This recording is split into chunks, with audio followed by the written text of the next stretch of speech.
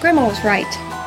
Guys think a woman is just a life support system for a vagina. You just have to pick the right tool for the right job. And believe me, they're all tools. Yes, Blade is ready to partay. I'll have my mom drop me off. Watch it, girlie, or I'll cut your pretty little face. I just ate $10. I'm about to ruin 72 cents worth of tater tots. Hey Guildies, this is Kenny, and you're listening to Knights of the Guild, the official fan podcast for the award-winning web series, The Guild. This is Companion Cast, Season 4, Episode 4. Can you believe it? We're already a third of the way through this season. I cannot believe it's going by so quickly, and it's so good. So much stuff is happening. It's awesome. Before we start the companion cast, I want to give you guys a little bit of inside information about production and how we go about shooting this. Every morning we actually get a call sheet, and what it is, it's just all the information for that day, for what you're going to do. It has all the actors who are going to be there for the day. It has what time they're supposed to come in, has what time they're supposed to go to hair and makeup, and has what time they're supposed to go to set. We also have a listing of all the scenes that we're going to do. Everything's broken down in the script by numbers, and then those corresponding numbers are here. So it will say something like Codex's bedroom, and then it has cast 1 and 7. And if you look, 1 is Felicia, and 7 would be Vince. So it's stuff like that. It's a very detailed information all on one piece of paper about what we are shooting for the day. Every production does them, and they're really nice. They have what's crazy is that, each sheet has like a sunrise, a sunset, the weather, how hot it's going to be, what the low is going to be. All the essential information. It has a local hospital just in case there's an accident. You can go right to this page. You know where to go. There's also the location. So if we're going to be on location somewhere, it has all the addresses. It's a really cool piece of material that it tells you what you're doing for the day. And we get one of these every single day. Normally they're sent to us the day before, obviously, so we know where we're going, and we know who's need to be there and what time, but it's essential that every production has a call sheet for every shoot day. So now it's time for the companion cast. I didn't get too many interviews for this one. It's a fairly short companion cast, just because it was more storytelling and not a lot of action and not a lot of other actors. It was basically Codex and Fox at the beginning, and then you had Vince thrown in there, and then you have Jeff and Sandeep, and of course we get to see VG, who hasn't been around since season 1, so we'll see what happens with her character. And of course we get to find out a little bit more about Ollie, Cheesy Beard's owner. I did get some key interviews with obviously Felicia, which is always wonderful. And I also included an interview with Sean and Kim, both talking about Frank Ashmore, who plays Ollie, and the whole audition process, so that should be a lot of fun. And because I didn't have too many cast interviews, I also threw in a crew interview with a very cool guy named Scott, who was an actual intern / PA for the Guild during the season 4 shoot. So you get to hear some insights into, joining as a PA and an intern for the show. So why don't we take a listen to Companion Cast, Season 4, Episode 4. We're going to be discussing Episode 4 of Season 4. Episode 4. Yes. The hardest episode. There was a lot to get through here. Well, it was really hard for me because there's a lot of Codex in this season, and I try not to be too, centric. I think maybe coming off the comic, I was really interior in Codex's mind, because I went straight from writing the comic into this season. And I try, the season starts a little more Codex-centric and gets a little, more... so this is kind of the splitting off point. This episode 4 it's kind of like the end of the first act, beginning of the second act, if you look at it in cinematic terms. Yeah. So basically, the whole Fox question, you kind of learn a little bit more about this dynamic and what's going to happen with this relationship, which means nothing. He and she, in order to cover for her pride, she decides, I just want to be able to string the Guild along a little, just save face. Will you do this for me? Yeah. And he, in his jerk way, decides to do that. Of course. He'll throw me the bone just because he knows that it's not actually helping me at all. Yeah. So. Yeah, in that scene I had to write a lot because, Fox, his angle, I think there's a need to over-explain things when you're writing and you look at drafts and one person asks a question. So I ended up adding a lot that actually got cut out of that scene because personally, you don't need to spell everything out for the audience. Yeah. They can get it because Yeah. good actors fill it out. But Yeah. on the page, you feel, oh, somebody's confused about that. I'm going to add a line. Yeah. So that was probably the scene that was most hard for me to write, like just the motivation there. But it did sort of put a comma on that relationship, and then from that, Codex immediately starts a new journey because this season, last season was very epic. It was very much formed like a feature, so that I think it worked well as a web series, but the overall arc didn't really take a bunch of left turns. Yeah. So this season I wanted left turns to happen, and so this is a big left turn with Cheesy Beards happening. Yeah. I guess, and slowly but surely, she gets this job, and Crazy. it is crazy, but I so love it. Like, I love it. I just love the idea. And that little office, that was built inside Greg's house. So that's a house inside a house. It's insane. And my favorite thing in this whole episode is Ollie singing. That was hilarious. Now, did you write that? No, that song is public domain. It's like an old sea shanty that I was searching just old, because public domain, we can't pay royalties. Yeah. So I just wanted to find something that was so bizarre, and I sent a bunch of little excerpts to Sean. I was like, "What's funniest?" He's like, "Yes, he buggered me," and I was like, "I don't know if they're gonna like this," but it made me laugh so hard. I was like, "All right, if they bleep it, it's still funny because of our reactions. Something bad happened, so I don't know if they're gonna bleep it or not, but I don't know. Hopefully not." But just the weird dynamic between Ollie and that sea. That was a joke when we went into the set. We were going to shoot at Kim's house, actually. And we were like, and my joke was like, hey, what if he's looking out to sea when she hires her? Like, and then Sean was like, can we do that? And I was like, yeah, let's try to do it. And, having Greta Goranowitz there, we can actually do stuff later. It's insane. So, that scene really makes me laugh a lot. And then at the same time, we see, a scene with Zabu and Vork. And Vork's on his quest to beat the girls. Yes. But at the same time, we see Zabu's mother. That's right. So, I mean, it's not going to be a surprise because I did lay it in earlier. Yeah, in the first episode, he gets a phone call. He gets a phone call. In the second episode, he plays a message back to me. Yeah. So I wanted to, I actually didn't... You still don't know if you're going to see her, though. That's true. You just know she's... Yeah. In the first draft, in one of the drafts, I didn't set it up before she appeared. Okay. And I was like, this is weird. It's coming out of nowhere.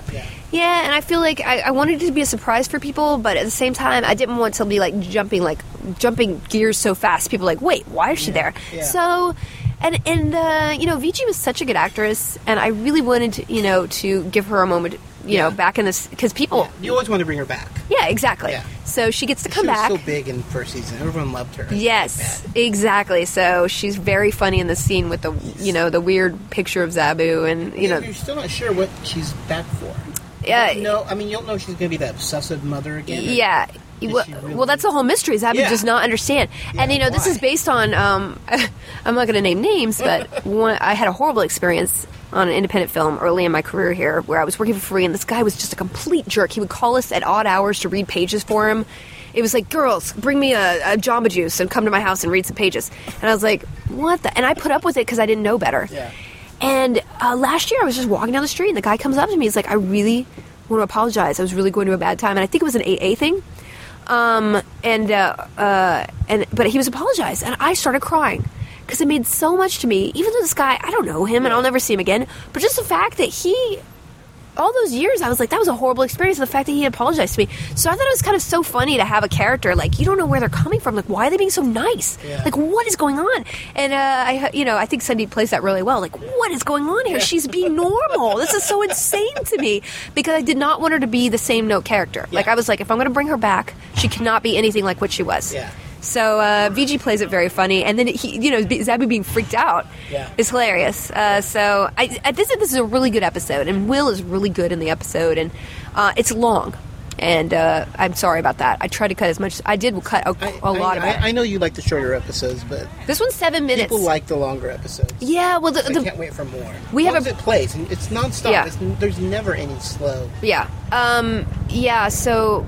Yeah, the privilege we have is the fact that we are established and we can do a little bit longer episode. I always want to just make sure people aren't bored.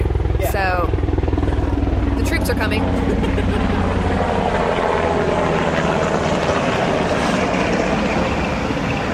Fly low here. Yeah, so this episode, the Will and Codex scene especially is very long. I think it's the longest continuous scene that we've shot. And I cut a bunch out of it, like a bunch of dialogue here and there, just because I want to make sure it moved. But I couldn't sell it short. I just couldn't. And I hope people enjoy it, because there was a lot of ground to cover, and it's a lot of emotional stuff and psychological stuff and character stuff. And it was just like, I can't just brush this relationship off. Yeah. It can't be convenient. So I really wanted to resolve it in a way that felt satisfying and you understood a little bit more. And we launched into something completely new. So, in the end, I really like this episode, and I like the webcam a lot. I'm not a slut. I'm not. I love the whole permanent marker thing is my favorite webcam moment. So I hope people enjoy it. Great. I'm here with Scott Meisner. He is one of the wonderful PAs that we have on set. Hello, thank you for joining me. Hey, great to be here. So, did you know about the Guild before you volunteered to join us? Yes, I did. I actually first heard about the Guild. I saw Felicia Day's name on the Dr. Horrible web series, and that's how I discovered Felicia and started following her on Twitter. And then she, she tweets all about the Guild, and just, clicked watchtheguild.com and just fell in love with the web series. Cool. So you're one of those people who were brought in by Dr. Horrible. Yes. A lot of people, which is really cool that a lot of people found the Guild through Dr. Horrible. Right. Cool. So you didn't have to wait those horrible months in between seasons. No, I did not. I got to just flipped on the computer and just watched them, one by one, one after the other. So it's a great way to watch it. Awesome. Now, how did you hear about the job opening? Job opening, actually, I met Sean Becker, the director of the Guild, last summer. I was in Los Angeles, and I made up with him and helped him on his web series. He has his own production company called Awkward Pictures, and I helped him out, and Jeff Lewis was there as well, who plays Vork, and I just kept in touch with him for the past year and told him I was a big fan of the Guild, and he just recently told me I can hop on for season 4. So that's awesome. So are you new to LA? Yes, I'm originally from New Jersey, and I still go to school in New York at NYU.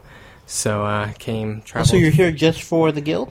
I'm here for the Guild. I was going to originally come to LA just to cover E3 for my blog, experienceitall.com. But I got news that I could help with the Guild, and it worked out perfectly because E3 follows the shooting. So. And you're out of school? You're off school at the moment? Yes, I'm off school. So there's no ditching school at the moment? Nope. Worked out perfectly. Yes, it did. Awesome. So now, let's first talk about the Guild a little bit. Who is your favorite character? My favorite character, it's got to be Jeff Lewis's character, Vork, definitely. Second, I saw him in season 1. I was just on the floor in stitches. Mm-hmm. So. And now you've been here with him. So how is it meeting Jeff Lewis in person and then watching Vork actually on screen? Right. It's actually really funny because when you talk to him in person, I feel like his personality shares characteristics of Vork. Mm-hmm. So he's a really, really nice guy. He's hilarious, and he's just, a pleasure to talk to. He's great. Yeah. Now, do you see yourself as any of the characters? Or maybe a combination of a few of them? I hate to say this, but I've never played, an MMORPG, and I am here working with the Guild. I hate to say that. I've never played an MMORPG either. Okay. So. But if there's one character, I guess you could say, maybe Vork. I mean, I'm not that eccentric, but, he's blabbing away and, just saying what comes to the top of his head, and I'm kind of like that as well, so. Very, very cool. Now, do you have a favorite episode? I would have to say my favorite episode is the pilot of the first season. Just how, when we were all introduced to the characters for the very first time, and, how they were just set forth for the rest of the, now it's through season 4. Mm-hmm. Just the way we were introduced to them, it just really impacted me, and I never forgot, all Yeah. their characteristics and how it all began. So it grabbed you right at the beginning. Yes. Yeah, very cool. Now, working on set, how has that whole experience been? Working on set has been great. Every single person on the crew is extremely helpful, always giving me advice, and always there to support me, because this is actually my first time PAing on any series at all, and it's been a really great experience because there's some things that I have questions about. People are always there to answer. And yeah, it's just been overall really very great. cool. Now, what are you going to school for right now? Are you going for entertainment purposes? Right now at NYU, I'm a communications major, taking digital media courses. So I'm taking some, film, some TV, some writing courses, as well as digital media that involve, social networking like Facebook and Twitter, etc. Where do you hope to land when you come to LA? I assume you're coming to LA when you graduate. Yes, I'm looking forward to that as soon as I graduate, yes. I'm not sure. I still have another year to figure out exactly what I want to do, but definitely something with production. I'm obsessed with TV, and tech, so hopefully something that can combine all of those different, things into one. Yeah, So. Very cool. Let's see. How is Felicia Day in person? Felicia Day is fantastic. She's so nice. She's always, she has a great dog named Cubby, and she's great. There's sometimes when she's just reading over her lines and she needs some help, she'll come over and, can swap lines and help her out for the scene. Sometimes she's humming away, and it reminds me of when I first saw her in Dr. Horrible, and she has such a great voice. So she's the best. Yeah. She's great to work with. Very cool. Now, what does a PA do on the set of the Guild? I'm sorry, by the way, that's production assistant. Yes. As a production assistant, you could say we're kind of at the bottom of the chain, but we have some, real responsibilities. We make sure that, the set is quiet when things are filming and the director is doing his thing. We always have to keep our eyes on all of the actors and know where they are and bring them in when they're ready to film. And then, there's some, I guess you could say, low parts of the job when you have to, take out the garbage and... Pick up coffee. Yeah, pick up coffee, bring people food, etc., etc. But, overall, it's worth doing all of that stuff just to be on the set. I'm here for the experience. Yeah. And, it's been great. Yeah, and this is a really great place for the experience, because you can watch you can see what the cameraman does, you can see what the director does, you can see, because you're right there with it while they're shooting. Right. What I love about being, working with the Guild is that, it's not that big of a crew, so you really get to interact with, all the different types of people who work here. So you get to interact with not only other PAs, but also, Sean, the director, and Kim Evie, the producer. It's great. I get to really talk to them. You definitely get to do a lot more than what a normal PA would do. Right, exactly. Because they're on big sets, they have the PA who does nothing but coffee runs and nothing but, ushering the talent to set. Exactly. So you do multiple stuff, and the PAs are the backbone. Right. If we didn't have PAs, we'd be screwed. We'd have tons of trash, and everyone would be right. hungry and thirsty, and crew would be lost, and cast would be lost. They may be on the bottom of the... But everyone starts there. I started as a PA. Yeah. So everybody starts there, and you make your way up, and, soon enough you'll be doing whatever you want to do in the entertainment industry. That's the plan. Awesome. Well, we really appreciate you stopping by and chatting with us. Sure. Thanks for having me.